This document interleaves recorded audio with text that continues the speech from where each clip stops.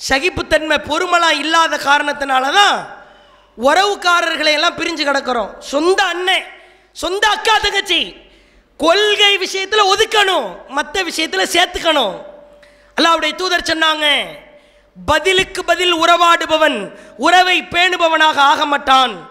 உறவை முறிக்க சென்றாலும் வலியக்க சென்று உறவிடத்தில் போய் நிற்பவன் உறவை பேணுபவன் என்றார்கள். நீ என்கிட்ட பேசுறியா, அப்பதான் நான் உன்கிட்ட பேசுவேன். நீ என்கிட்ட ஃபோன் பண்றியா, அப்பதான் உன்கிட்ட நான் ஃபோன் பண்ணுவேன். இதுக்கு பேர் உறவு பெண்றதா? இன்னைக்கு நிறைய குடும்பங்கள் பிரிந்து கிடக்கிறது. கொள்கை விஷயத்தில் ஓரமா வைங்க. வரதட்சணை கல்யாணமா, வரமாட்டேன். பொம்பட்டில் சாப்பாடு போடுறியா, வரமாட்டேன். ஹராமான காரியம் நடக்குதா, வரமாட்டேன். அதை தாண்டி இஸ்லாத்தில் அனுமதிக்கப்பட்ட வகையில் உனக்கு நான் மருத்துவ உதவி செய்வேன், நோய் நலம் விசாரிப்பேன், உன் வீட்டுக்கு அன்பளிப்பு செய்வேன், என் வீட்டில் சாப்பாடு செஞ்சா உன் வீட்டில் கொண்டு வந்து கொடுப்பேன். இப்படியெல்லாம் அன்பை பரிமாற வேண்டுமா இல்லையா? ஒரு பெண் நினைத்தால் இவைகளை எல்லாம் அற்புதமான பேராளுமையாக மாற்ற முடியும். அஸ்ஸலாமு அலைக்கும் வரஹ்மத்துல்லாஹி வபரகாத்துஹு. கண்ணியம் நிறைந்த எல்லாம் வல்ல ஏக இறைவனின் அடியார்கள, அல்லாஹுவின் மகத்தான பேருதவியால் இஸ்லாமிய மார்க்கத்தை அல்லாஹும் அவனுடைய தூதரும் வழிகாட்டி தந்ததன் அடிப்படையில் அறிந்து கொண்டு நம் வாழ்க்கையில் செயல்முறைப்படுத்த வேண்டும் என்ற நல்ல நோக்கத்தில் இந்த பெண்கள் இஜ்திமா நிகழ்ச்சியில் நாம் எல்லாம் பங்கெடுத்திருக்கிறோம். இந்த நல்ல தருணத்தில் பெண் என்னும் பேராளுமை என்ற தலைப்பு தேர்வு செய்யப்பட்டிருக்கிறது. ஆதம் அலைஹிஸ்ஸலாம் அவர்களை அல்லாஹ் தன் கரத்தால் படைக்கிறான். படைத்து ஆதம் அலைஹிஸ்ஸலாம் அவர்களுக்கு தேவையான எல்லா விதமான சுகபோகங்களையும் அல்லாஹ் உருவாக்குகிறான். இன்னும் ஒருபடி மேலாக சொல்வதாக இருந்தால், அவருடைய உள்ளங்கள் எவற்றின்பால் நாடுமோ ஆசைப்படுமோ அதுபோன்ற அத்துணை விஷயங்களையும் அல்லாஹ் உருவாக்குகிறான். ஒரு மிக பிரம்மாண்டமான தோட்டத்தை அல்லாஹ் படைத்து அந்த தோட்டத்தில் அவர் விரும்புகிற அத்துணை காரியங்களையும் விஷயங்களையும் அல்லாஹ் படைக்கிறான். இப்படியெல்லாம் படைத்த இறைவன் எவ்வளவுதான் ஆசையாய் அள்ளி அள்ளி அல்லாஹ் பலதரப்பட்ட பொருட்களை வழங்கியிருந்தாலும் ஆதம் அலைஹிஸ்ஸலாம் அவர்களை படைத்து அவர்களின் விழா எலும்பிலிருந்து அல்லாஹ் ஹவ்வா என்ற ஒரு பெண்மணியை உருவாக்குகிறான். ஒரு மனிதனுக்கு உலகத்தில் எத்துணை பெரிய சொத்துக்கள் இருந்தாலும், செல்வங்கள் இருந்தாலும், கோடிகளிலே புரண்டாலும் கூட பெண் என்பவள் அத்தியாவசியமானவள், அவசியமானவள் என்பதை இந்த சூத்திரத்தின் வாயிலாக அல்லாஹ் பதிய வைக்கிறான். ஸ்வர்க்கத்தை நீங்கள் இறைவனும் இறைத்தூதரும் கற்றுக் கொடுக்கிற இடங்களிலெல்லாம் பார்க்கலாம். ஸ்வர்க்கத்து கன்னியர்கள் குறித்து ஹூருல் ஐன்கள் சம்பந்தமாக பார்க்கிற பொழுது, கேட்கிற பொழுது, படிக்கிற பொழுதே ஆசைகளை எல்லாம் தூண்டச் செய்கிற வகையில் நம்முடைய கவனத்தை சுவனத்தின்பால் திருப்பி விடுகிற வகையில் ஹூருல் ஈன்கள் குறித்து அல்லாஹ் பேசுகிறான். இன்னும் அல்லாஹுவின் தூதர் சொன்னார்கள், நீங்கள் சொர்க்கத்திலே நுழைகிற பொழுது நீங்கள் பார்க்கிற மூளை முடுக்குகளிலெல்லாம் உங்களுடைய துணைவியர் ஹூருல் ஈன்களாக காட்சி தருவார்கள். ஒரு மனிதன் ஸ்வர்க்கத்திற்கு சென்று விட்டான். குரோதம், அகம்பாவம், ஆணவம், பலதரப்பட்ட குண நலன்களை அல்லாஹ் பிடுங்கி எடுத்தாலும் கூட ஸ்வர்க்கத்திலே வாழ்பவனுக்கும் பெண் என்பவள் அத்தியாவசியமானவர், அந்த ஆசை மிகவும் முக்கியமானது என்பதை அல்லாஹ் ஆழமாக பதிய வைக்கிறான். ஒரு பெண் என்பவர் ஒரு மனிதனுடைய வாழ்க்கையில் தவிர்க்க முடியாத ஒரு மகத்தான சக்தி, மிகப்பெரும் ஆற்றல். இந்த பெண்களுக்கென்று இஸ்லாம் ஏராளமான முக்கியத்துவங்களை வழங்குகிறது. உலகத்தில் ஏராளமான மதங்கள் இருப்பதை பார்க்கலாம், சித்தாந்தங்கள் இருக்கிறது, கொள்கைகள் இருக்கிறது, ஏராளமான மார்க்கங்கள் இருக்கிறது. ஆனால் இஸ்லாமிய மார்க்கம் மட்டும்தான் பெண்களை உச்சத்தில் வைத்து பார்க்கிறது. இந்த பெண் எந்த கேரக்டரில் இருந்தாலும், எந்த ரோலிலே பயணித்தாலும் அவளுக்கான உச்சகட்ட சிறப்பை இஸ்லாம் வழங்குகிறது. ஒரு பெண் குழந்தையாக பிறந்துவிட்டால் நற்செய்தி என்று மார்க்கம் சொல்கிறது. ஒரு பெண் மகளாக, சகோதரியாக மாறிவிட்டால், யாருக்கு 2 பெண் குழந்தைகள் இருக்கிறதோ அல்லது 3 சகோதரிகள் இருக்கிறார்களோ, 2 சகோதரிகள் இருக்கிறார்களோ, அவர்களை நல்ல முறையில் பேணி பாதுகாத்து ஒழுக்கத்தை கற்றுக் கொடுத்து யார் வார்த்தெடுக்கிறாரோ அந்த பெற்றோர் அந்த பிள்ளைகள் மூலமாக சுவனத்தில் இருப்பார்கள் என்று அல்லாஹுவின் தூதர் புகழாரம் சூட்டினார்கள். வேறொரு வார்த்தையில் அல்லாஹ்வுடைய தூதர் சொன்னார்கள், 2 பெண் குழந்தைகளோ 2 சகோதரிகளோ யாருக்கு இருக்கிறதோ, ஜா யௌமல் கியாமா, மறுமை நாளிலே அன வஹுவ, நானும் அந்த 2 சகோதரிகள் பெண் பிள்ளைகளை பெற்றவரும் இப்படி இருப்போம் என்றார்கள். அப்போ சகோதரிகளாக இருந்தாலும் பெண்ணுக்கு கண்ணியம். அல்லாஹ்வுடைய தூதர் அடுத்து சொன்னார்கள், ஒரு பெண் 4 காரணத்திற்காக மனம் முடிக்கப்படுகிறாள். மாலிஹா ஒலி ஜமாலிஹா ஒலி தீனிஹா ஒலி ஹசபிஹா, அவளுடைய அழகிற்காக, அவளுடைய செல்வத்திற்காக, குடும்ப பாரம்பரியத்திற்காக, அவளிடத்தில் இருக்கிற மார்க்கப்பற்றிற்காக, ஃபதுஃபர் பி தாத்தித்தீன், மார்க்கப்பட்டுள்ள பெண்ணை தேர்வு செய்து நீ வெற்றி பெற்றுக்கொள் என்றார்கள். இப்பொழுது ஒரு மனைவி என்ற அந்தஸ்திற்கு ஒரு பெண் மாறுகிறாள். மனைவியாக மாறுகிற பொழுதும் அந்த பெண்ணுக்கு இஸ்லாம் கண்ணியத்தை வழங்குகிறது. மார்க்கப்பட்டுள்ள பெண்ணின் கரத்தில்தான், அந்த பெண்ணுடைய வாழ்க்கையில்தான் ஒரு ஆணின் வெற்றி இருக்கிறது என்று அல்லாஹுவின் தூதரவர்கள் தெள்ள தெளிவாக பதிய வைத்தார்கள். அதே போன்று அல்லாஹ்வுடைய தூதர் அடுத்து சொன்னார்கள், அலா உஹ்பிருக மா என்கிசுல் மர்உ, ஒரு மனிதன் சம்பாதிக்கிற சொத்துக்களிலேயே ஆகச் சிறந்த சொத்துக்களை உங்களுக்கு நான் அறிவிக்கட்டுமா? அல் மர்அத்து சாலிஹா, நல்லொழுக்கம் உள்ள பெண் என்றார்கள்.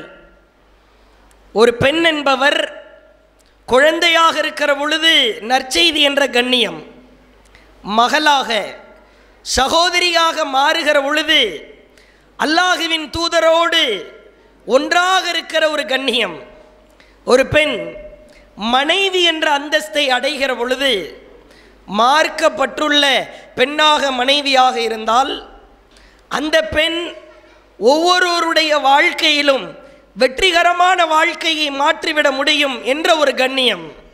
ஒரு மனிதன் கோடிகளை வைத்திருக்கிறான், லட்சங்களிலே புரளுகிறான், ஆனால் அவன் வீட்டிலே நல்லொழுக்கமுள்ள பெண் இல்லை.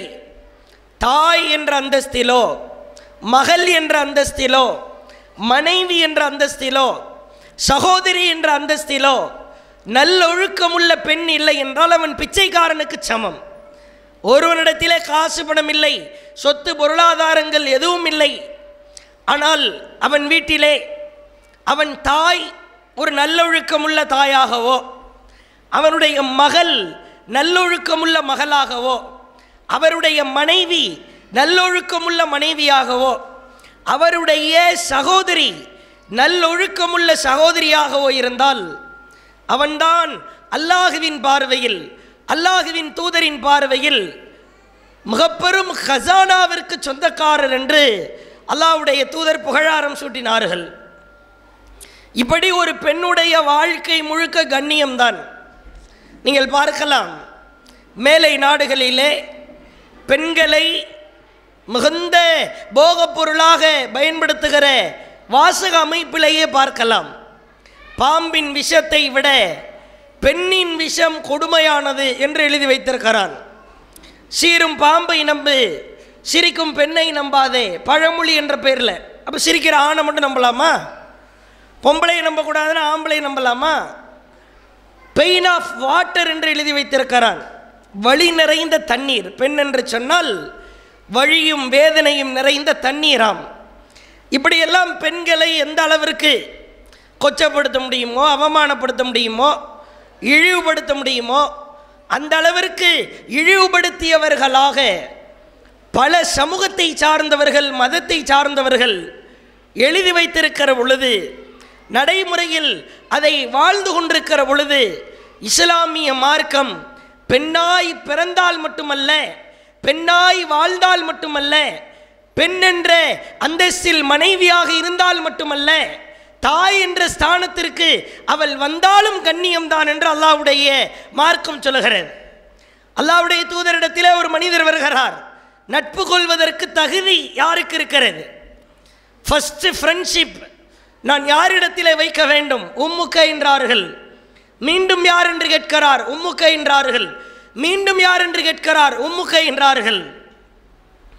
தாயை விட்டுருங்க, உங்கள் தாய் உன் தாய் உன் தாயின்னு சொல்லிக்கிட்டே இருக்கிறீங்க. தாய்க்கு அடுத்த ஸ்தானம் யாருன்னாரு? அபூக்க, உன் தகப்பனாருன்னாங்க. முதல் 3 பரிசு, வைரம், தங்கம், வெள்ளி, 3 பரிசையும் தாய்க்கு தான் கொடுத்தாங்க. தந்தைக்கு முக்கியத்துவம் இருக்கிறது தான். ஆனால் தாய் என்ற அந்தஸ்திற்கு உச்சபட்ச முக்கியத்துவத்தை இஸ்லாம் வழங்குகிறது. இப்போ உள்ளத்தில் ஆழமாக பதிய வைத்து பாருங்கள். பெண் என்ற குழந்தையாக இருந்தாலும் கண்ணியம்தான், மகளாக சகோதரியாக வாழ்ந்தாலும் கண்ணியம்தான், மனைவியாக இருந்தாலும் கண்ணியம்தான், தாய் என்ற அந்தஸ்தை அடைந்தாலும் கண்ணியம்தான். இதற்கு பிறகு வேற கேட்டகரி இருக்கிறதா? வேற கேரக்டர் உண்டா? வேறு ரோல் உண்டா? நாம் வாழ்வது முதல் மரணிக்கிற வரைக்கும் பெண் என்று சொன்னால் இஸ்லாம் கண்ணியத்தின் உச்சத்திலே கொண்டு போய் நிறுத்துகிறது. இப்படி சிறப்பு வாய்ந்த பெண்களாக இருக்கிற நாம் மிக பெரும் ஆளுமைக்கு சொந்தக்காரர்களாக இருக்கிறோம். இவ்வளவு சிறப்புக்களை வழங்கி இருக்கிற இஸ்லாமிய மார்க்கத்தில் ஒரு பெண் என்பவள், ஒரு முஸ்லிம், ஒரு இஸ்லாமிய பெண் என்பவர் நாம் நினைத்தால் ஒரு மிக பெரும் சமூகத்தையே மாற்றிவிட முடியும். ஒரு சமூக கட்டமைப்பின் மாற்றத்திற்கும் ஒரு மிக பிரம்மாண்டமான கட்டமைப்பை உருவாக்குவதற்குமான ஒரு வாய்ப்பு நமக்கு இருக்கிறது. இதை நான் சும்மாலாம் சொல்லலை. குர்ஆன் வசனத்திலிருந்து ஒரு பெண் நினைத்தால் எவ்வளோ பெரிய ஆளை கூட, நபரை கூட, மிக பெரும் காரியத்தை கூட, பிரம்மாண்டமான மலையாக இருந்தாலும் கூட புரட்டி போட்டுவிட முடியும் என்பதற்கு திருமறை குர்ஆனில் அற்புதமான சான்று இருக்கிறது. ஃபிரௌன், அவன் கேரக்டர், அவனுடைய குணநலன் என்ன அப்படின்னா, தான் தான் அரசன், எனக்கு நிகரா அரசன் மன்னன் ஈக்குவலாக யாரும் வந்துடக்கூடாது. இதற்காக வேண்டி அவன் என்ன செய்தான் என்றால், ஆண் பிள்ளைகள் பிறக்கிறது என்ற ஒரு செய்தி கேள்விப்பட்டாலே அந்த பிள்ளைய கொலை செய்து விடுவான். ஆண் பிள்ளைகள் பிறக்கிற வரைக்கும் வெயிட் பண்ணுவான். பிறந்து விட்டது என்று சொன்னால் அந்த பிள்ளைகளை கொன்று விடுவான். பெண் பிள்ளைகள் மாத்திரமே உயிரோடு இருக்கும். ஊருக்குள்ளே பார்த்தீங்கன்னா வளர்ந்து அவன் கொடூர மன்னனாக மாறுறதுக்கு முன்னாடி ஆண்களை யார் இருந்தாங்களோ அவங்க மட்டும்தான் இருப்பாங்க. அவங்கள அடிமைகளாக இருப்பார்கள். மற்றபடி புதிதாக நியூ பானா ஒரு குழந்தை ஆண் பிள்ளையாக பிறக்கிறது என்றால் அந்த பிள்ளையை கொன்று விடுவான். இது ஃபிரௌனுடைய கேரக்டர் வழக்கம். இப்போ பாருங்க, மூசா அலைஹிஸ்ஸலாம் அவர்கள் ஃபிரௌன் வாழ்ந்து கொண்டிருக்கிற பொழுது அவர்களின் மனைவியாக அம்மையார் ஆசியா அம்மையா அவர்கள் மிகச்சிறந்த குணம் படைத்தவர்கள். அவர்கள் தனக்கு துணையாக இருக்கிற பொழுது அந்த சமூகத்திலே மூசா அலைஹிஸ்ஸலாம் அவர்கள் பிறக்கிறார்கள். இப்போ ஊரில் இருக்கிற வழக்கம், ஆண் புள்ள பிறந்தா கொன்றணும், அதான் வழக்கம். இப்போ அல்லாஹ் என்ன பண்ணுறான், மூசா அலைஹிஸ்ஸலாமுடைய அம்மாவுக்கு உள்ளத்தின் மூலமாக வேறு வகைகளின் மூலமாக வகி அறிவிக்கிறான். அம்மையாரே, உன் குழந்தைய ஒரு சின்ன ஒரு மரக்கலம் ஒன்றை எடுத்து அதில் வைத்து நீ தண்ணீரில் கடலிலே விட்டுவிடு. இந்த விஷயத்தை நீ யாருக்கிட்டையும் சொல்லக்கூடாது. நீங்கள் பார்க்கலாம், இதை 28வது அத்தியாயத்தை எடுத்து படித்து பார்த்தீர்கள் என்றால் இந்த வரலாறுகள் எல்லாம் இருக்கும். அப்போ அல்லாஹ் சொல்கிறான், இதை நீ அறிந்தோ அறியாமலோ யாரிடத்திலும் சொல்லிவிடக்கூடாது. உறுதியா தைரியமா அந்த பிள்ளைய நீ மரக்கலத்திலே வைத்து கடலிலே வீச வேண்டும், கடலிலே போட வேண்டும். மரக்கலத்தில் வச்சு தான், ஒரு சின்ன ஒரு படகு மாதிரி மரக்கலம்னா. இப்போ அம்மா என்ன பண்ணுறாங்க, மூசா அலைஹிஸ்ஸலாமுடைய அம்மா அவர்கள் ஒரு நல்ல மனிதர். ஏதோ நமக்கு ஒரு செய்தி அறிவிக்கப்படுகிறது, இறைவனை நம்பிய ஒரு மனிதர், இறைவனை ஆழமாக உறுதியாக ஏற்றுக்கொண்ட ஒரு பெண்மணி. ஒரு சின்னதாக ஒரு படகு ஒன்று ரெடி பண்ணுறாங்க, மூசாவை வைக்கிறாங்க, கடலில் விட்டுட்டாங்களே.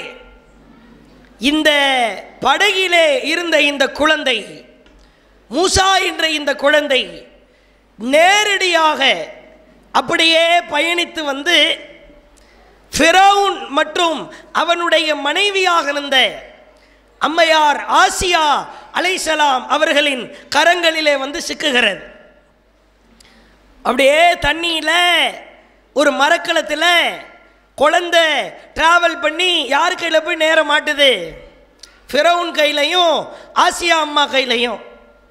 இப்போ குர்ஆனை நீங்கள் எடுத்து படித்து பாருங்கள், 28வது அத்தியாயம் 9வது வசனம். இப்போ ஆசியா அம்மையார் கணவர் ஃபிரௌன்ட்ட சொல்கிறாங்க, வகாலத் இம்ரஅத்து ஃபிரௌன், ஃபிரௌனுடைய மனைவி சொன்னார், குர்ரத் ஐனின் லி உலக், இந்த குழந்தை உனக்கும் எனக்கும் ரொம்ப கண் குளிர்ச்சியா இருக்கும்னு நான் நினைக்கிறேன்.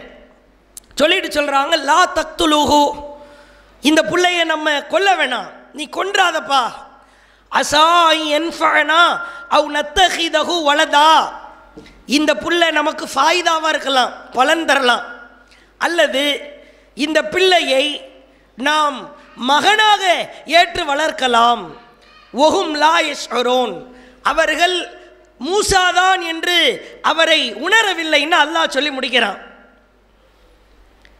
இப்போ அல்லாஹ் வைக்கிற ட்விஸ்ட்டை பாருங்க, ஊரில் இருக்கிற எல்லா புள்ளையும் ஃபிரௌன் கொன்னானே, மூசா அலைஹிஸ்ஸலாம் அல்லாஹ் தூதரா மாற்ற போகிறான். அதை மரக்கலத்தில் வச்சு யார் கையிலேயே சிக்க வைக்கிறான், ஃபிரௌன் கையிலேயே. இப்போ ஃபிரௌனுடைய மனைவி, இப்போ ஆம்பளை பிள்ளைய பார்த்தா ஃபிரௌனுக்கு என்ன தோணும், கலாஸ் தான், முடிச்சிடணும், கொன்றணும்னு தோணுது. இப்போ அம்மா அவன் மண்டையை கழுவுறாங்களே, இல்லை இந்த பிள்ளைய நம்ம கொன்ற வேணாம், இது நமக்கு பலன் தரலாம், மகனா கூட வளர்க்கலாம், கண் குளிர்ச்சியாக இருக்கும். இந்த மனைவி பேச்சை கேட்டு ஃபிரௌன் மூசாவை கொல்லலை.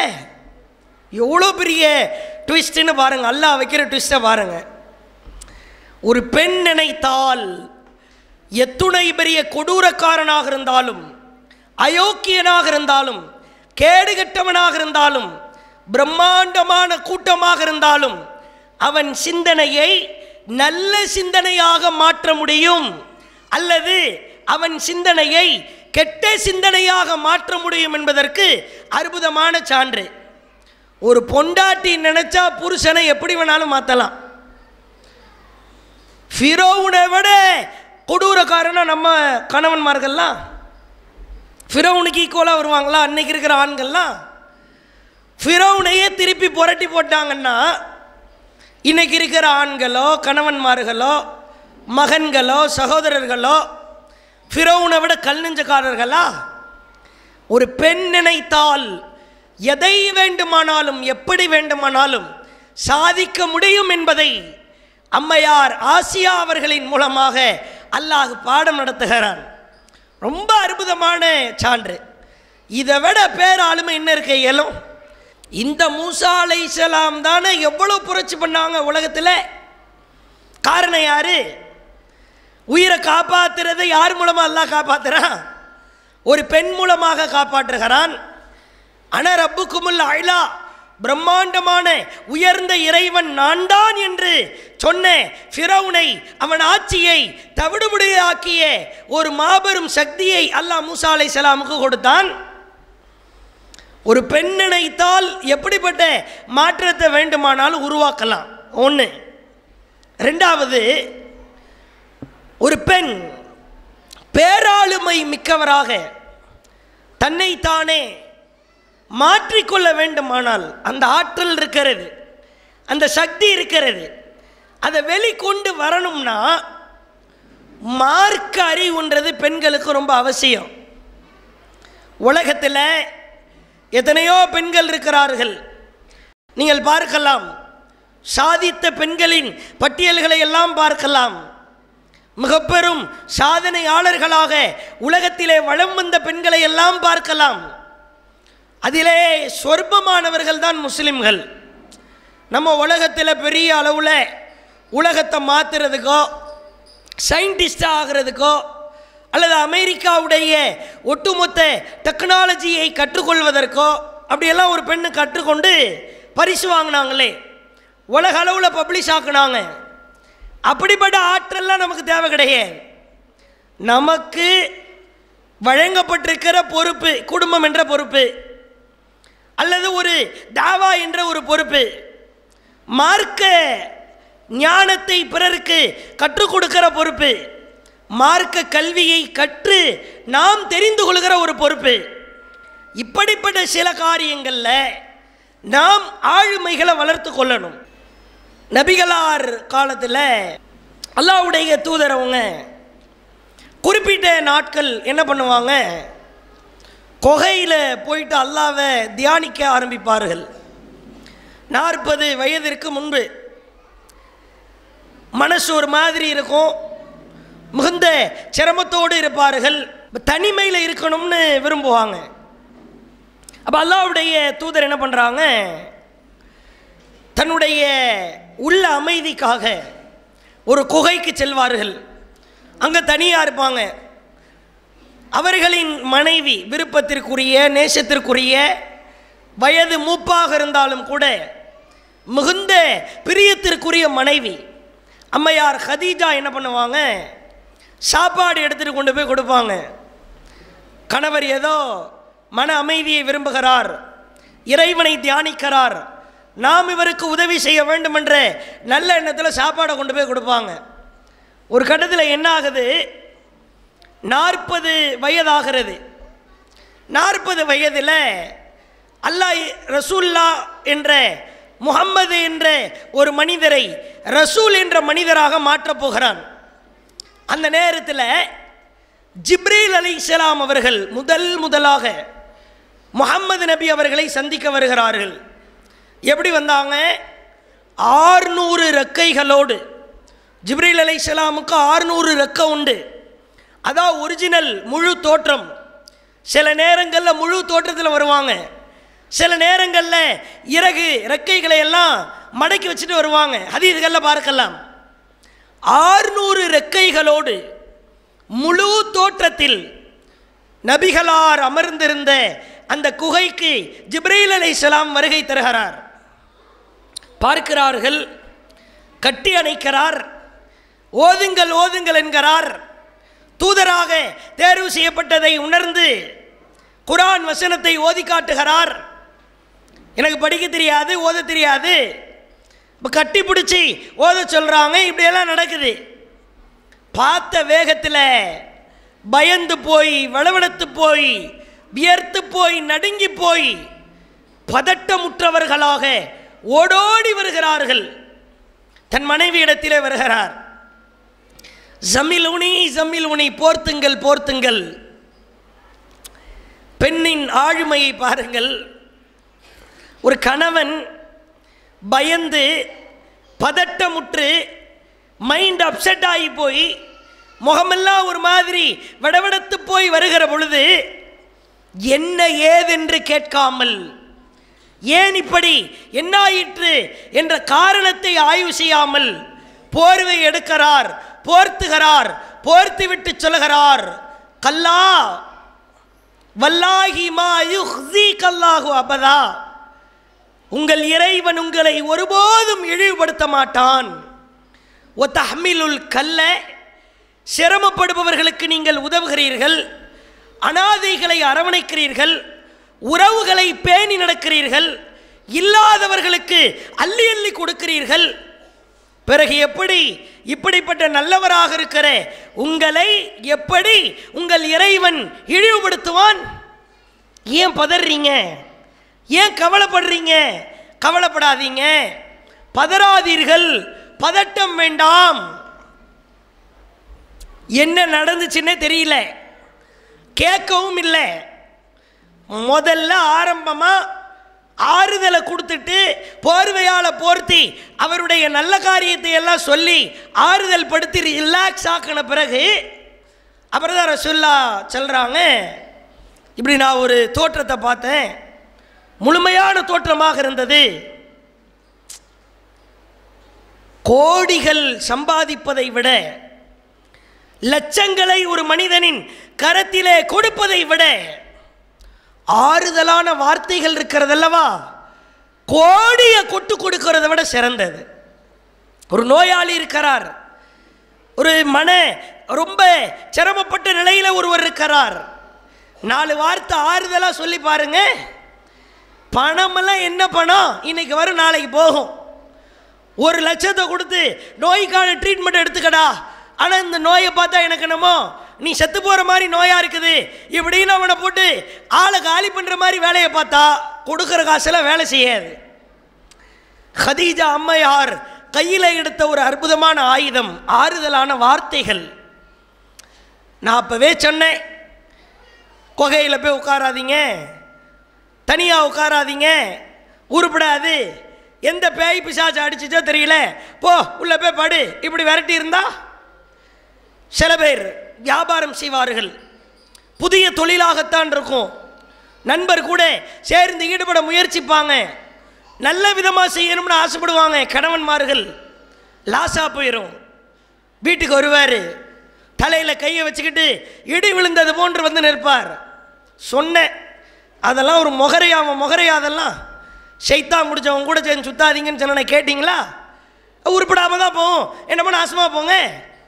அவனே பேர் இடி விழுந்து நஷ்டமடைந்து வீடு என்ற மனைவி என்ற மன அமைதியை நோக்கி திரும்புகிற பொழுது ஒரு மனைவி, விடுங்க பார்த்துக்கலாம், எல்லாம் நன்மைக்கு தான், அல்லாஹ் பெரிய முசீபத்திலிருந்து நம்மளை காப்பாற்றி விட்டான் என்ற ஆறுதலான வார்த்தைகள் இருக்கிறது அல்லவா, நீங்கள் ஒன்றுமே செய்ய வேணாம், ஆறுதலான வார்த்தைகள் சொன்னால் போதுமானது. அடுத்து பாருங்க மேட்ரு என்ன.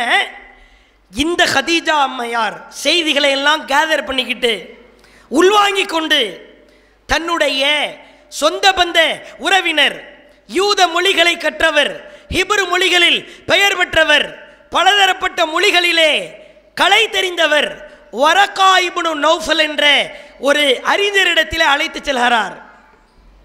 அவர்கிட்ட போய் உட்கார்ந்தா பதட்டத்தோடு ரசூல்லா உட்கார்றாங்க, செய்தியெல்லாம் சொல்கிறாங்க. இப்படி குகையில் இருந்தேன், ஒரு தோற்றம் ஒன்று தெரிந்தது, அடிஸ்டார் ஒரே அடியா, மூசாவிடத்தில் யார் வந்தாரோ அந்த நாமூஸ் உங்களிடத்திலே வந்திருக்கிறார். அந்த வேதத்தில் நாமூஸ்னா ஜிப்ரீல்னு அர்த்தம்.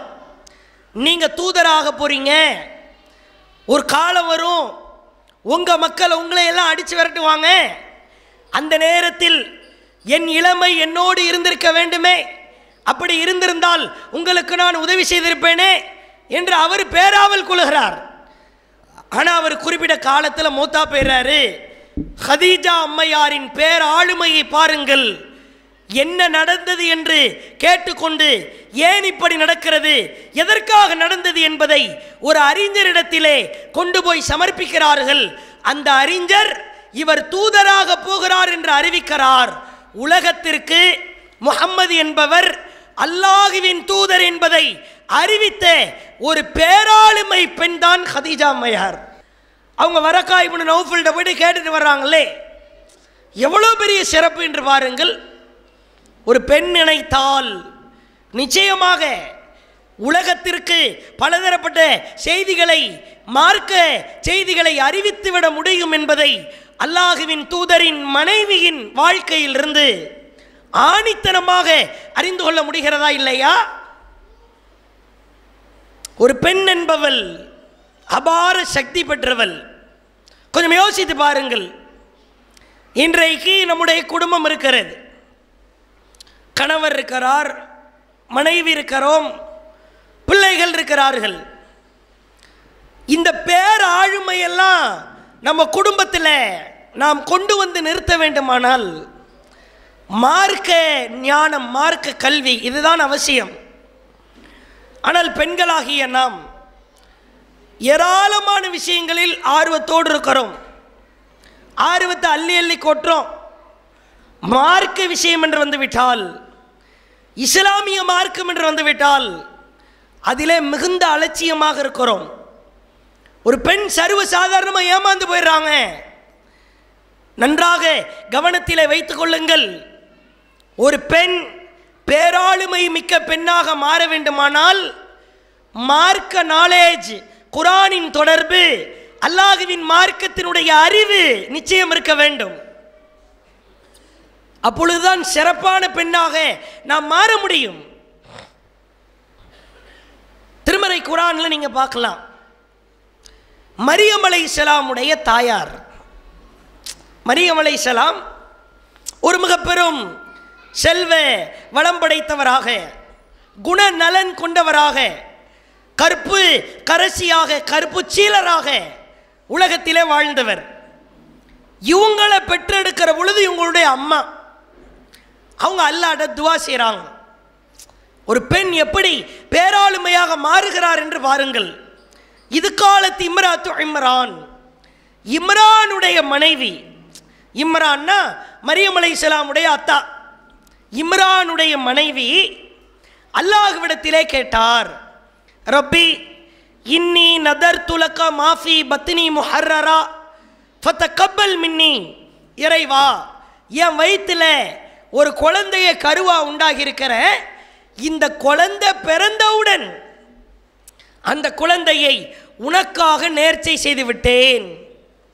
அப்படின்னா உன் மார்க்கத்துக்காக அர்ப்பணிச்சிட்டேன்னு அர்த்தம். அவங்க ஆம்பளை பிள்ளையா பிறக்கும்னு நினைக்கிறாங்களே, பிறந்த உடனே தான் தெரியுது அந்த குழந்தை பொம்பளை பிள்ளை. உடனே துஆ செய்கிறாங்க, இறைவா ஒ இன்னி சம்மை துஹா மரியம், இந்த பிள்ளைய மரியம்னு நான் பேர் வச்சிருக்கிறேன், இந்த குழந்தையை உனக்காக அர்ப்பணிக்க வேண்டும் என்று நான் உன்னிடத்திலே கோரிக்கை வைத்தேன். ஆனால் பெண் என்பவர் ஆண் பிள்ளையை போன்று கிடையாது அப்படின்னு சொல்லிட்டு, யா அல்லாஹ் வ இன்னி உஈதுஹா பிக வ துர்ரியத்திஹா மினஷ் ஷைத்தானிர் ரஜீம். எவ்வளோ ஒரு பேராளுமன்னு பாருங்க. மரியம் அலைஹிஸ்ஸலாமுடைய அம்மா அடுத்து அல்லாஹ்ட்ட துஆ செய்கிறாங்க, யா அல்லாஹ் என்னையும் என்னுடைய இந்த புள்ளையும் ஷைத்தான் தீண்டுவதிலிருந்து உன்னிடத்தில் பாதுகாப்பு தேடுகிறேன். புள்ள பிறக்கிறதுக்கு முன்னாடி அர்ப்பணிக்கிறேன்னு துஆ, குழந்தை பிறந்ததற்கு பிறகு யா அல்லாஹ் ஏன் இந்த புள்ளைய, என்னுடைய இந்த மகள் மீது ஷைத்தான் ஆதிக்கம் தொடர்ந்து விடக்கூடாது யா அல்லாஹ், இவரை ஷைத்தான் தீண்டுவதிலிருந்து காப்பாற்று யா அல்லாஹ். குழந்தை பிறந்த உடனே இது மாதிரி துஆ செய்கிற பெண்கள் எத்தனை பேர் இருக்கிறார்கள்? பிறக்கும் போதே ஃபில்டர் ஆக்கிறது, கிளியர் பண்றது, பரிசுத்தமாக ஷைத்தானால் தீண்டப்படாத, ஷைத்தானில் ஆதிக்கம் செலுத்த முடியாத ஒரு பிள்ளையாக உருவாக்குவது. பிறக்கிறதுக்கு முன்னாடி காஷ்மீர் குங்குமப்பூ வாங்குங்க, பாகிஸ்தான்ல இருந்து அதை வாங்குங்க, புள்ள சுவப்பா பிறக்கணும், இப்படியெல்லாம் ஆசைப்படுவாங்களே. பிறந்ததற்கு பிறகு என்ன பேர் வைக்கலாம், எந்த மாதிரி என்ன காரியத்தை எல்லாம் பண்ணலாம். சுவப்பா இருக்கிறது கருப்பா இருக்கிறது அங்கே மேட்ரு. ஒரு பெண் சிறு வயதிலிருந்து உருவாக்கப்பட வேண்டும். பாருங்கள், மரியம் அலைஹிஸ்ஸலாம் அவர்களுக்காக செய்த பிரார்த்தனையினுடைய பிரதிபலன், ஆணே இல்லாமல் ஆண் துணையே இல்லாமல் ஒரு பெண்ணுக்கு அல்லாஹ் பிள்ளையை கொடுத்தான், தன் ரூஹை ஊதினான். அவர்தான் ஈசா. உலகமே பேசுகிறது. எவ்வளவு பெரிய அதிசயம்! கருப்பு சீலராக, கருப்பு கரசியாக, இதெல்லாம் துஆவுடைய வெளிப்பாடுதான். ஒரு பெண்ணின் சிறந்த ஆளுமை எப்பொழுது வெளிப்படும்? மார்க்க அறிவு இருக்கணும். அல்லாஹ்வுடைய தூதர் காலத்திலே பார்க்கலாம், சஹீஹ் புகாரியில ஸைனப் பின்த் ஹுமைத் அப்படின்ற ஒரு பெண்மணி வர்றாங்க ரசூலுல்லாஹ்ட்ட. வந்தா கையில் ஒரு சின்ன பையன், ஒரு சிறு மகன், அவங்களுடைய மகன். அவங்கள அழைச்சிட்டு வந்து அல்லாஹ்வுடைய தூதரை அழைக்கிறாங்க. யா ரசூலல்லாஹ், அல்லாஹ்வின் தூதரே, பாயிஹு, இதோ இவன் தான் என் மகன், இவன் கிட்ட பையத்து எடுங்க. பையத்துனா என்ன? ஒரு ஆள்கிட்ட ரசூலுல்லாஹ் பையத்து எடுப்பாங்க. ஷிர்க் வைக்க மாட்டோம், திருட மாட்டோம், விபச்சாரம் செய்ய மாட்டோம், கொலை செய்ய மாட்டோம், கற்பொழுக்கமுள்ள பெண்ணின் மீது அவதூறு சுமத்த மாட்டோம். இது பையத்தை எடுக்கணும். யார்கிட்ட எடுப்பாங்க? நல்ல விவரம் தெரிஞ்ச பெரிய ஆட்கள்கிட்ட எடுக்கிற பையத்து. அந்த பையத்தை இந்தா என் மகன் இவன்கிட்ட எடுங்க அப்படின்னு ஸைனப் பின்த் ஹுமைத் ரலியல்லாஹு அன்ஹா வந்து நிற்கிறார். அப்போ அல்லாஹ்வுடைய தூதர் மேலையும் கீழையும் பார்க்குறாங்க அந்த பையனை. ஹுவ சகீர், இவர் ரொம்ப தம்மா துண்டு குட்டி பையனாக இருக்கிறாரே, இவர்கிட்ட போயிட்டு நான் என்ன பையத்தை எடுக்க முடியும்? இல்லை நீங்கள் எடுங்க. இல்லைம்மா, இவருக்கு ஒன்றும் புரியாது, ரொம்ப சின்ன பையனாக இருக்கிறார். பிறகு அல்லாஹ்வுடைய தூதர் அவருடைய அவருடைய தலையை தடவி கொடுத்து அவருடைய வாழ்நாள் சிறக்க துஆ செய்தார்கள் என்ற செய்தியை பார்க்கிறோம். இஸ்லாமிய பெண்களுக்கு உடல்லையே ஊர்ற வெறித்தனம். இதெல்லாம் இஸ்லாமிய மார்க்கத்தை கற்றுக்கொண்டு அதை நம்முடைய சந்ததிகள் பிறக்கிற பொழுது, வளருகிற பொழுது பேராளுமை மிக்க சந்ததியாக உருவாக்குவதில் ஒரு தாய் எடுத்த ஆழமான சிந்தனை. என்ன இவன்கிட்ட போய் பையத்தை எடுக்க சொல்ற? இவன் ரொம்ப குட்டி பையனாக இருக்கிறாரே, வேற வழியே இல்லை, தடவி கொடுத்துட்டு துவா செஞ்சுட்டாங்க, உன் வாழ்நாள் சிறக்கிறதுக்கு துவா செய்கிறேன்னு. ஒரு பிள்ளைகளை உருவாக்குகிற ஒரு மிகச்சிறந்த ஆளுமை பெண்ணுக்கு இருக்கிறது, ஒரு தாய்க்கு இருக்கிறது. உலக ரீதியா, உலக ஆசாபாசங்களில், உலக சுகபோகங்களில் அதிகப்படியாக கவனம் செலுத்துகிற தாய்மார்கள், நாம் மார்க்க கல்வியை கற்றுக்கொண்டு நம்முடைய சந்ததிகளுக்கும் கற்றுக் கொடுக்க வேண்டும், அவர்களை அப்படி உருவாக்க வேண்டும் என்பதில் கவனம் இல்லாமல் இருக்கிறோம். அப்போ எப்படி பேராளுமையாக உருவாக முடியும்? நீங்கள் பார்க்கலாம், அல்லாஹுவின் தூதர் அவர்கள் காலத்தில் ஹாரிசா பின் சுராக்கா என்ற ஒரு தோழர், இவங்க அம்மாட்ட வர்றாங்க, உம்மு ஹாரிசாட்ட வந்து கேட்குறாங்க, என் அருமை தாயே, பத்ர் போர்க்களம் நடக்க இருக்கிறது, அந்த போர்க்களத்தில் நான் கலந்து கொள்ளலாம் என்று ஆசைப்படுகிறேன். அம்மாவுக்கு அரவணைக்கிறதுக்கு துணைக்கு ஆள் இல்லை. தாய் இருந்தால் தாய்க்கு தான் பணிவிடை செய்யணும், போருக்கு போகிறத விட தாய்க்கு பணிவிடை செய்கிறது சிறந்தது. இது பின்னாடி தான் சட்டம் வருது. இது பத்ர் போரில் தாயிட்ட போய் கேட்குறாங்க, நான் போருக்கு போகலாமா? தாராளமாக போயிட்டு வா. உம்மு ஹாரிசா அனுமதி அளிக்கிறார். போர்க்களத்திலே கலந்து கொள்கிறார். கலந்து கொண்டதற்கு பிறகு இந்த போர்க்களத்திலே மகனார் ஹாரிசா மரணிக்கிறார். போர்க்களம் முடிகிறது. அனைத்து தோழர்களும் நபிகளாரும் நடந்து வருகிற அந்த பாதையில் வந்து அமர்கிறார். ஹாரிசா தன் மகன் வருகிறானா என்று பார்க்கிறார். ஒவ்வொருவராக வருகிறார்கள், மகன் இல்லை. இறுதியாக அல்லாஹுவின் தூதர் வந்து விட்டார்கள். அல்லாஹ்வுடைய தூதர்கிட்ட போறாங்க. அல்லாஹுவின் தூதரே, அலா துஹத்திசுனி அன் ஹாரிசா. ஹாரிசா மேலே அவங்க பயன்படுத்துகிற வார்த்தையை பாருங்கள். ஹாரிசா மீது நான் எவ்வளவு நேசம் வைத்திருந்தேன், பாசம் வைத்திருந்தேன் என்றெல்லாம் உங்களுக்கு தெரியும். அவர் என் மேலே எவ்வளோ பிரியமாக இருந்தாருன்னு தெரியும். ஹாரிசாவை பற்றி எனக்கு சொல்லுங்க, என்ன ஆயிற்று, என் மகனுக்கு என்ன ஆயிற்று? அப்போ அல்லாஹ்வுடைய தூதர் சொல்கிறாங்க, அசாபகு கர்பு, வேகமாக எதிரி பகுதியின் திசையிலிருந்து ஒரு அம்பு ஒன்று வந்து உன் மகனுடைய அந்த கழுத்து குரல் வளை பகுதியிலே குத்தி அந்த இடத்திலேயே மரணித்து விட்டார். கதறி அழுகிறாங்க. 2 கேள்வி, 2 கொஸ்டின் தான். அல்லாஹ்வின் தூதரே, உங்களிடத்தில் 2 கேள்விகளை கேட்கிறேன். ஒன்று, என் மகன் ஃபைன்கான ஃபில் ஜன்னா, அவன் சொர்க்கத்தில் இருக்கிறான் என்று உங்கள் நாவிலிருந்து நீங்கள் நற்செய்தி சொல்லிவிட்டால் சபர்து, நான் பொறுத்துக்கொள்வேன், சகித்துக்கொள்வேன்.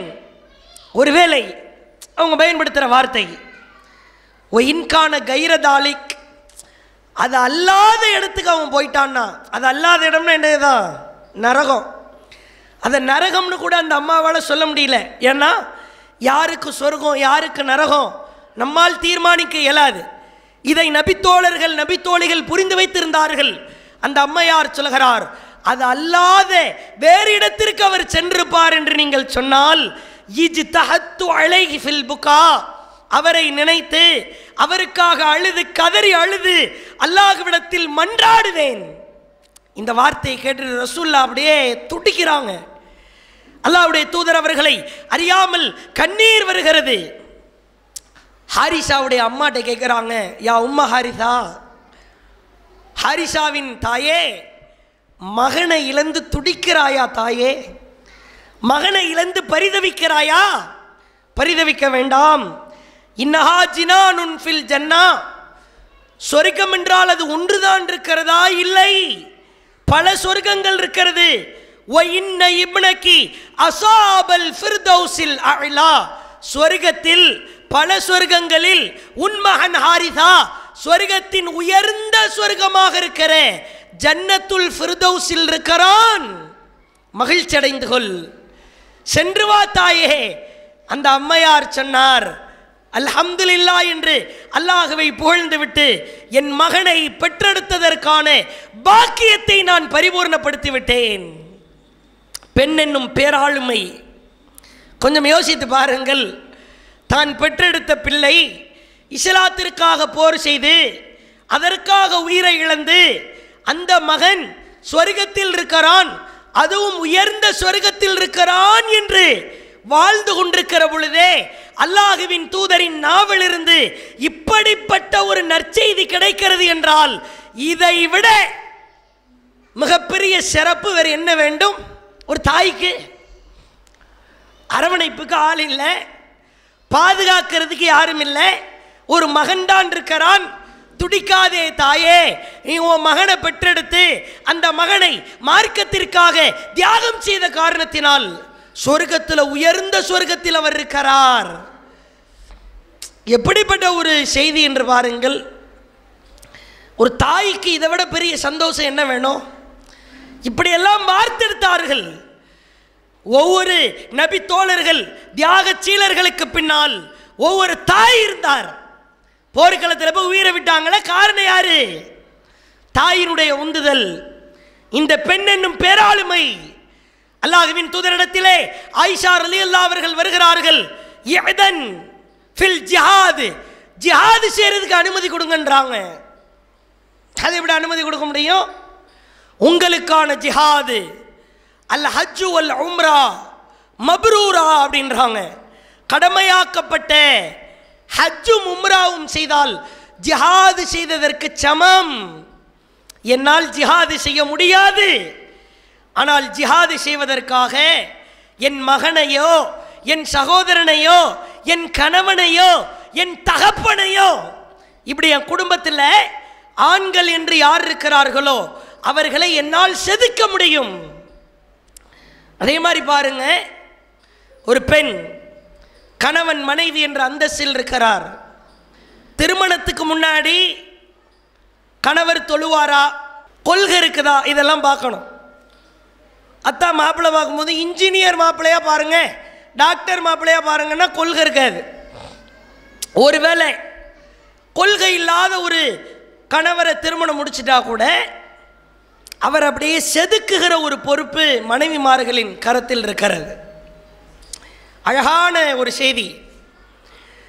உம்மு சுலைம் அவர்கள் கணவர் மாலிக்கு, உம்மு சுலைம் இஸ்லாத்தை ஏற்றார்கள் என்ற காரணத்திற்காக மாலிக்கு ஊரை விட்டு ஓடி போய் அங்கேயே மூத்தாயிடுறார். கையில் அனஸ் என்ற ஒரு மகன் விதவை பெண்ணாக நிற்கிற பொழுது அபூ தல்ஹா என்ற செல்வ செழிப்புள்ள ஒரு மனிதர், ஒழுக்க சீலர், நற்குண சீலர், இஸ்லாத்துக்கு வர்றதுக்கு முன்னாடி அவங்க டாப் கிளாஸ், ஒழுக்கத்தில், நற்குணத்தில், பொருளாதாரத்தில். அப்படிப்பட்ட அபூ தல்ஹா உம்மு சுலைமை பார்க்குறாங்க. உங்களை நான் திருமணம் முடிச்சுக்கலான்னு ஆசைப்பட்றேன். உடனே உம்மு சுலைம் சொல்கிறாங்க, யா அபா தல்ஹா, உங்களை மாதிரி ஒரு ஆளை மிசுலு யுரத்து வேணான்னு எந்த பொம்பளையாவது சொல்லுவாளா? நீங்கள் யார் தெரியுமா? எவ்வளோ பெரிய ஆள் தெரியுமா? ஆனாலும் கூட உலாக்கின்னக் ரஜுலுன் காஃபிர் அன இம்ரத்துன் முஸ்லிமா, நீங்கள் காஃபிராக இருக்கிறீங்க, நான் முஸ்லிமாக இருக்கிறேன். ஒரு காஃபிர் ஒரு முஸ்லிமுக்கு ஒருபோதும் வாழ்க்கை துணையாக வர முடியாது. உச்சத்துக்கு தூக்கிட்டு போகிறாங்க. ஃபஸ்ட்டு நீங்கள் யார் தெரியுமா, எவ்வளோ பெரிய ஆள் தெரியுமா, எவ்வளோ நறுக்குணச்சீலர் தெரியுமான்னு மேலே தூக்கிட்டு ஒரே மிதி. நீ காஃபிர்ல, நான் முஸ்லீம்ல, விதவைதான். நான் விதவைக்கு மறுவாழ்வு கிடைக்கிறதெல்லாம் ரொம்ப கஷ்டம். கன்னி பெண்ணுக்கு அவ்வளவு கொஞ்சம் கலர் கம்மியாக இருந்தால் இன்றைக்கெல்லாம் ரொம்ப டேஞ்சராக இருக்குது, கஷ்டமாக இருக்குது. தௌஹீதை பார்க்கணும், மார்க்கத்தை பார்க்கணும், கலரை பார்க்கக்கூடாது. சுண்டி விட்டால் ரத்தம் வருதான்னு பார்த்து எந்த பிரயோஜனமும் இல்லை. அப்புறம் வாழ்க்கை முழுக்க ரத்தமாக தான் அவர் வாயிலிருந்து, மார்க்கம் இருக்குதான்னு பார்க்கணும், அதான் மன நிம்மதி. அப்போ உம்மு சுலைமுடைய சூழல் விதவை தான். தனக்கென்று பாதுகாப்பு அரண் எந்த ஆணும் இல்லை. ஊர்லேயே சூப்பரான ஒரு மனிதர் வந்து பெண்ணு கேட்கிறார். அடுத்து அவங்கள ஒரு பெண்ணு பேராளுமையை பாருங்க. அபூ தல்ஹா இருந்தாலும் வாய்ப்பு இருக்குது, ஒருவேளை நான் தான் உங்களுக்கு ஒய்ஃபாக வரணும்னு ஆசைப்பட்டீங்கன்னா இஸ்லாத்துக்கு வந்துடுங்க, அதே மகரா எடுத்துக்கிறேன். ஒரு பெண் நினைத்தால் என்ன வேண்டாமானாலும் எப்படி வேண்டுமானாலும் மாற்ற முடியும் என்பதற்கான சான்று அபூ தல்ஹா இஸ்லாத்திற்கு வந்து விட்டார். யார் மூலமாக? உம்மு சுலைம் என்ற பெண் மூலமாக இஸ்லாத்தை தழுவுகிறார். இப்படி இருக்கணும் ஒரு பெண்ணுன்னா. கணவரை தேர்ந்தெடுக்கிறதுக்கு முன்னாடி கொள்கை இருக்குதான்னு பார்க்கணும்.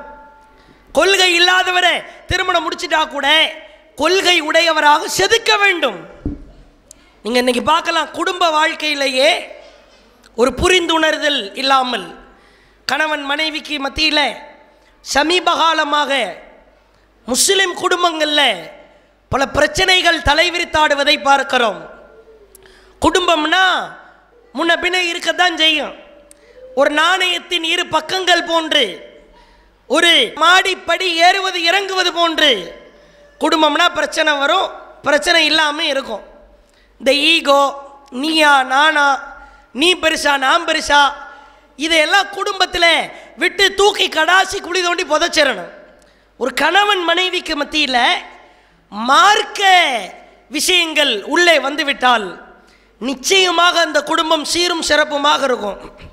அல்லாஹ்வுடைய தூதர் திருமண துஆவில் மட்டும்தான் பரக்கத்தை கேட்டு இருமுறை பிரார்த்தித்தார்கள். பாரக்கல்லாஹு லக்க, உனக்கு அல்லாஹ் பரக்கத் செய்வானாக, ஓ பாரக்க அழைக்க, அப்படி அடுக்கு தொடரா. நீ எவற்றையெல்லாம் பொறுப்பெடுக்கிறாயோ அவைகளில் அல்லாஹ் பரக்கத் செய்வானாக. ஓ ஜமஅ பைனகுமா ஃபீ கைர், நன்மையான காரியத்தில் உங்கள் இருவரையும் அல்லாஹ் ஒன்று சேர்த்து வைப்பானாக.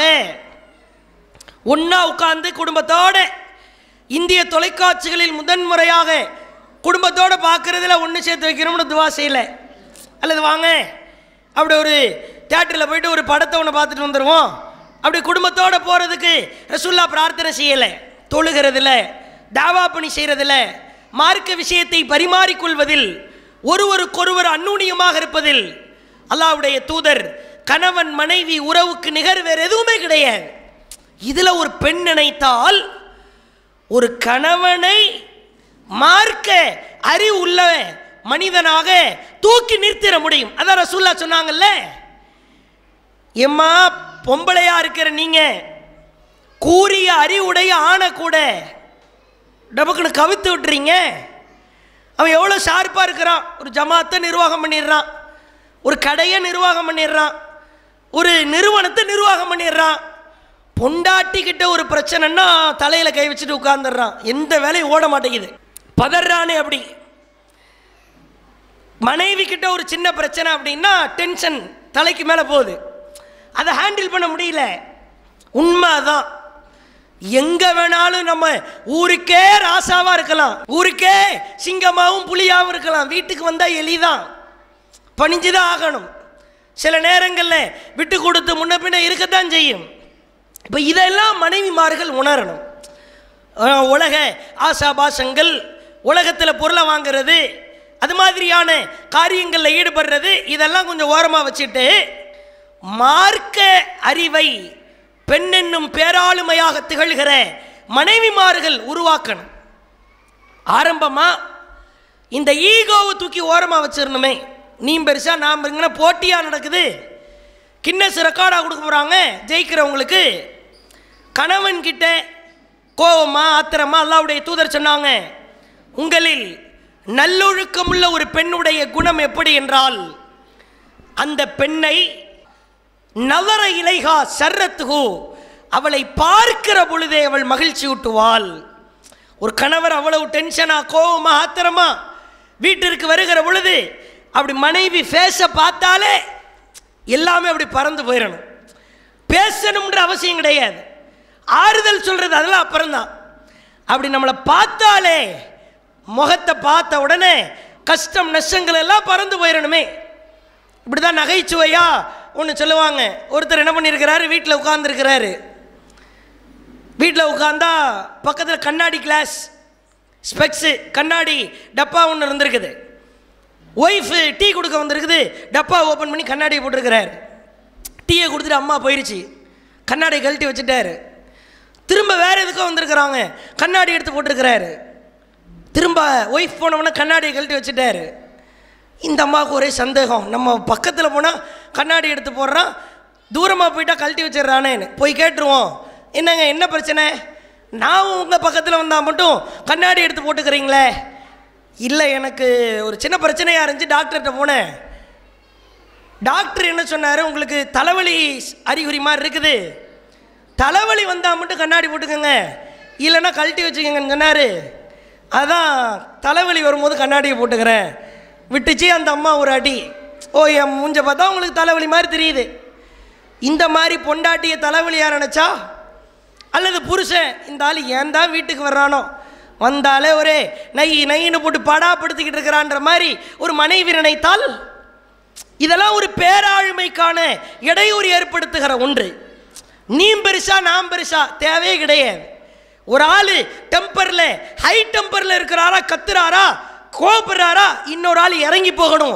அல்லாஹ்வுடைய தூதர் சொன்னாங்க, யார் விட்டு கொடுக்கிறாரோ விட்டு கொடுப்பவரின் அந்தஸ்தை அல்லாஹ் உயர்த்துகிறான். இங்க போட்டி நடக்கல. ஓ, நீ என்னைய 4 திட்டு திட்டுனா நான் உன்னை சும்மா விட்டுருவேனா, 40 திட்டுவேண்டா, உன்னை தூங்க விட்டுருவேனா நைட்டு ஃபுல்லா, விடமாட்டேனே. இப்படி வெறித்தனமா தெரிகிறதுக்கா கணவன் மனைவி வாழ்க்கைலாம்? ஒரு முஸ்லிம் குடும்பங்கள்ல இந்த பேராளுமைகள் சிதறடிக்கப்பட்டால் அதற்கான பேரிழப்பு அதிகம். அதே மாதிரி தான் நகைச்சுவையா ஒரு புத்தகத்தில் எழுதப்பட்ட ஒரு செய்தி, உண்மையில் உண்மையான செய்தி. கணவனுக்கு மனைவிக்கு சண்டை. ஆனால் கணவனுக்கு ஒரு வீக்னஸ்ஸு, காலையில் டெய்லி ஒய்ஃப் தான் எழுப்பி விடணுமே. ஆனால் சண்டையாக போச்சே, அடுத்த நாள் காலையில் ஒரு 5 லட்சம் ரூபா பணம் கை மாற வேண்டிய சூழல். இவர் வாங்கணும் 5 லட்ச ரூபா பணத்தை. என்ன பண்ணுறது? பொண்டாட்டி கூட சண்டை. அடுத்த நாள் 5 லட்ச ரூபா வாங்க போகணும். காலையில் 5 மணிக்கு எழுந்திரிச்சு போகணும். இவள்கிட்ட மான ரோசத்தை விட்டுட்டு நீ எழுப்பி விடுன்னு சொல்லவா முடியும்னு என்ன பண்ணுறாரு? பேப்பரில் எழுதுறாரு. நாளை காலை 5 மணிக்கு எழுப்பி விடவும் 5 லட்ச ரூபா நமக்கு வர இருக்குதுன்னு எழுதி பொண்டாட்டி கண்ணுக்கு தெரிகிற மாதிரி வச்சுட்டார். காலையில் 9 மணி சூரிய ஒளி மொகரக்கட்டையில் அடிக்கும் போது தான் எழுந்திருக்கிறாரு. எஞ்சி ஆள் பதறி போட்டு உடைக்கிறான், மேலத்துக்கு எறிகிறான் ஒய்ஃப் மேலே. நீ எல்லாம் பொம்பளையா மனுஷியா? உன்னை 5 மணிக்கு எழுப்பி விட சொன்னேன், 5 லட்ச ரூபா பணம் வரும்னு சொன்னேன்னு. அந்தம்மா ஒரே மண்டையில் ஒரு 2 நங்குன்னு கொட்டு வச்சுட்டு, எழுப்பி விட சொன்னீங்களா? யார்கிட்ட? உங்ககிட்ட தான் சொன்னேன்ல. என்கிட்ட போய் சொன்னீங்க. அதான் பேப்பரில் எழுதி வச்சேன்ல. எங்கே எழுதி வச்சிங்க? அந்த டேபிளில், கிச்சன் பக்கத்தில் அந்த டேபிளை போய் பாருங்கன்னு இருக்குது. அந்த அம்மா பார்த்தா அதுக்கு பக்கத்தில் இன்னொரு பேப்பர் இருந்திருக்குது. அந்த பேப்பர் எடுத்து படித்து பார்த்தா என்னங்க, காலை 5 மணி ஆகிவிட்டது, 5 லட்ச ரூபா வாங்குறதுக்கு செல்லவும்னு அந்த அம்மா பேப்பரில் எழுதி வச்சிருக்குது. ஓ, நீ பேப்பரில் தானே எழுதி வச்ச, அப்போ நானும் பேப்பரில் தான் எழுதுவேன். இப்போ லாஸ் யாருக்கு? குடும்பத்துக்கு தான் 5 லட்ச ரூபா போச்சு, சுவாகா இல்லாமல் போயிடுச்சு. ஒரு கணவன் மனைவி பிரச்சனை வரும், லாஸ் யாருக்கு? பிள்ளைங்களுக்கு தான். இதை நிறைய பேர் உணர்றதே கிடையாது. இந்த 5 லட்ச ரூபா இடத்துல நம்ம பிள்ளைங்களை வச்சு பாருங்க, நம்ம 2 பேரும் சண்டை போட்டு போயிடுவோம், மூஞ்சை திருப்பிட்டு போயிடுவோம். பாதிக்கப்படுறது யாரு? பிள்ளைங்க தான். உலகத்திலே உலக அழகியை கொண்டு வந்து வைக்கிறீங்க, பிரச்சனை வராதா? பார்க்கறதெல்லாம் பச்சையாக தான் தெரியும், தூரமாக பார்க்கறதெல்லாம் அதுக்குன்னு பச்சையாயிருமா? 3 மாதம்தான் கழுவி வச்சா கூட, அதுக்கப்புறம் திரும்ப அப்படி வரத்தான் செய்யும். மனுஷ குணம் அப்படித்தான். இறுதியாக ஒரே ஒரு செய்தியை பாருங்க. அல்லாஹ்வுடைய தூதர் காலத்தில் உம்மு சுலைம் ரலியல்லாஹு அவங்க அபூ தல்ஹாவை திருமணம் முடிக்கிறாங்களா? உம்மு சுலைம் அவர்களுக்கும் அபூ தல்ஹாவுக்கும் ஒரு மகன் பிறக்கிறது. அந்த மகன் நோய்வாய்ப்பட்டிருக்கிறார். அபூ தல்ஹா வெளியூர் போன இடத்துல அந்த மகன் மரணித்து விடுகிறார். சொந்த பந்தங்கள் எல்லாம் கூட்டிட்டாங்க.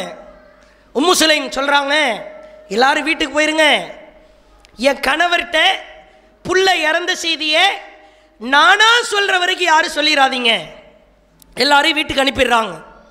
புள்ளை எடுத்து குளிக்க வச்சு அவருக்கு வெள்ளை ஆடை போட்டு கஃபனை போட்டு ஓரமாக வச்சுட்டாங்க. இப்போ அபூ தல்ஹா வீட்டிற்கு வருகிறார். வருகிற பொழுது தன்னை இதற்கு முன்பு எந்த வகையிலும் அலங்கரிக்காத வகையில் தன்னை அலங்கரித்து கொண்டு கணவனுக்கு முன்னால் நிற்கிறார். தேவையை முடிக்கிறார். முடித்ததற்கு பிறகு மனைவிடத்தில் கேட்கிறார், மகனுடைய நிலைமை என்ன? அப்போ அந்த அம்மா கேட்குறாங்க, பொறுமையாக இருங்க, உங்கள்கிட்ட அமானிதமாக கொடுத்து ஒரு பொருளை வச்சுக்கங்கன்னு சொல்கிறாரு ஒரு ஆள். திருப்பி அந்த பொருளை கேட்டால் என்ன பண்ணுவீங்க? திருப்பி கொடுத்துருவேன். அல்லாஹ் நம்ம பிள்ளைய திருப்பி கேட்டுட்டான், மூத்தா போயிட்டாருன்றாங்களே. கத்துறாரு பயங்கரமா.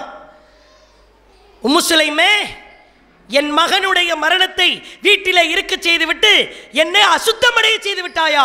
குடும்ப வாழ்க்கையை அசுத்தமாக பார்க்குறாரு. அவ்வளோ டென்ஷன் ஆகுது. உன்னை சும்மா விட மாட்டேன், ரசூலுல்லாஹ்விடமே நான் சொல்லுவேன். அல்லாஹ்வின் தூதரிடத்திலே வந்து இந்த செய்தியை விளக்குகிறார் அபூ தல்ஹா. அல்லாஹ்வின் தூதர் அற்புதமாக ஒரு பிரார்த்தனை செய்கிறார்கள். பாரக்கல்லாஹு லக்குமா ஃபி காபிரி லைலத்திக்குமா. அபூ தல்ஹாவே, நீங்கள் உங்கள் மனைவியோடு நேற்று இரவில் ஈடுபட்ட இல்லற வாழ்க்கையில் அல்லாஹ் பரக்கத் செய்வானாக. சுப்ஹானல்லாஹ். ஒரு மனிதருடைய இல்லற வாழ்க்கைக்கு பரக்கத் செய்யட்டும்னு உலகத்திலேயே கேட்ட ஒரே ஜோடி அபூ தல்ஹா உம்மு சுலைம் தான். அதற்கு பிறகு அல்லாஹ்வுடைய தூதர் செஞ்ச துஆவுல 9 குழந்தைகள் பிறக்கிறது. 4 பிள்ளைகள் போராளிகளாக ஜிஹாது செய்கிறார்கள். எவ்வளோ பெரிய ஒரு பொறுமை, ஒரு சகிப்புத்தன்மை. இந்த சகிப்புத்தன்மை ஒவ்வொரு பெண்ணிடத்திலும் இருந்தால் இதுதான் பேராளுமையாக மாறும். புள்ள இறந்துட்டான், ஐயா போச்சே, எது கத்துற? அல்லாஹ் கொடுத்ததை வாங்கிக்கிட்டான். கணவர் வருவார், அவர்கிட்ட நம்ம ஆத்திரத்தை காமிச்சிடக்கூடாது, கஷ்டத்தை காமிச்சிடக்கூடாது, ரிலாக்ஸ் பண்ணு ஃபஸ்ட்டு, பிறகு செய்தியை சொல்லு. எப்படி இதெல்லாம் முடியும்? ஒரு பெண்ணுக்கு பொறுமை என்பது ரொம்ப அவசியம், சகிப்புத்தன்மை மிகவும் அவசியம். அந்த சகிப்புத்தன்மைக்கு கிடைத்த கூலி அல்லாஹ்வின் தூதருடைய துஆ. ஒரு பெண் நினைத்தால் எவ்வளோ பெரிய பேராளுமையை மாற்றலாம். சகிப்புத்தன்மை பொறுமலாம் இல்லாத காரணத்தினால தான் உறவுக்காரர்களை எல்லாம் பிரிஞ்சு கிடக்கிறோம். சொந்த அண்ணன், சொந்த அக்கா தங்கச்சி, கொள்கை விஷயத்தில் ஒதுக்கணும், மற்ற விஷயத்தில் சேர்த்துக்கணும். அல்லாஹ்வுடைய தூதர் சொன்னாங்க, பதிலுக்கு பதில் உறவாடுபவன் உறவை பேணுபவனாக ஆக மாட்டான். உறவை முறிக்க சென்றாலும் பலியக்க சென்று உறவிடத்தில் போய் நிற்பவன் உறவை பேணுபவன் என்றார்கள். நீ என்கிட்ட பேசுறியா, அப்பதான் நான் உன்கிட்ட பேசுவேன். நீ என்கிட்ட ஃபோன் பண்றியா, அப்பதான் உன்கிட்ட நான் ஃபோன் பண்ணுவேன். இதுக்கு பேர் உறவை பெண்றதா?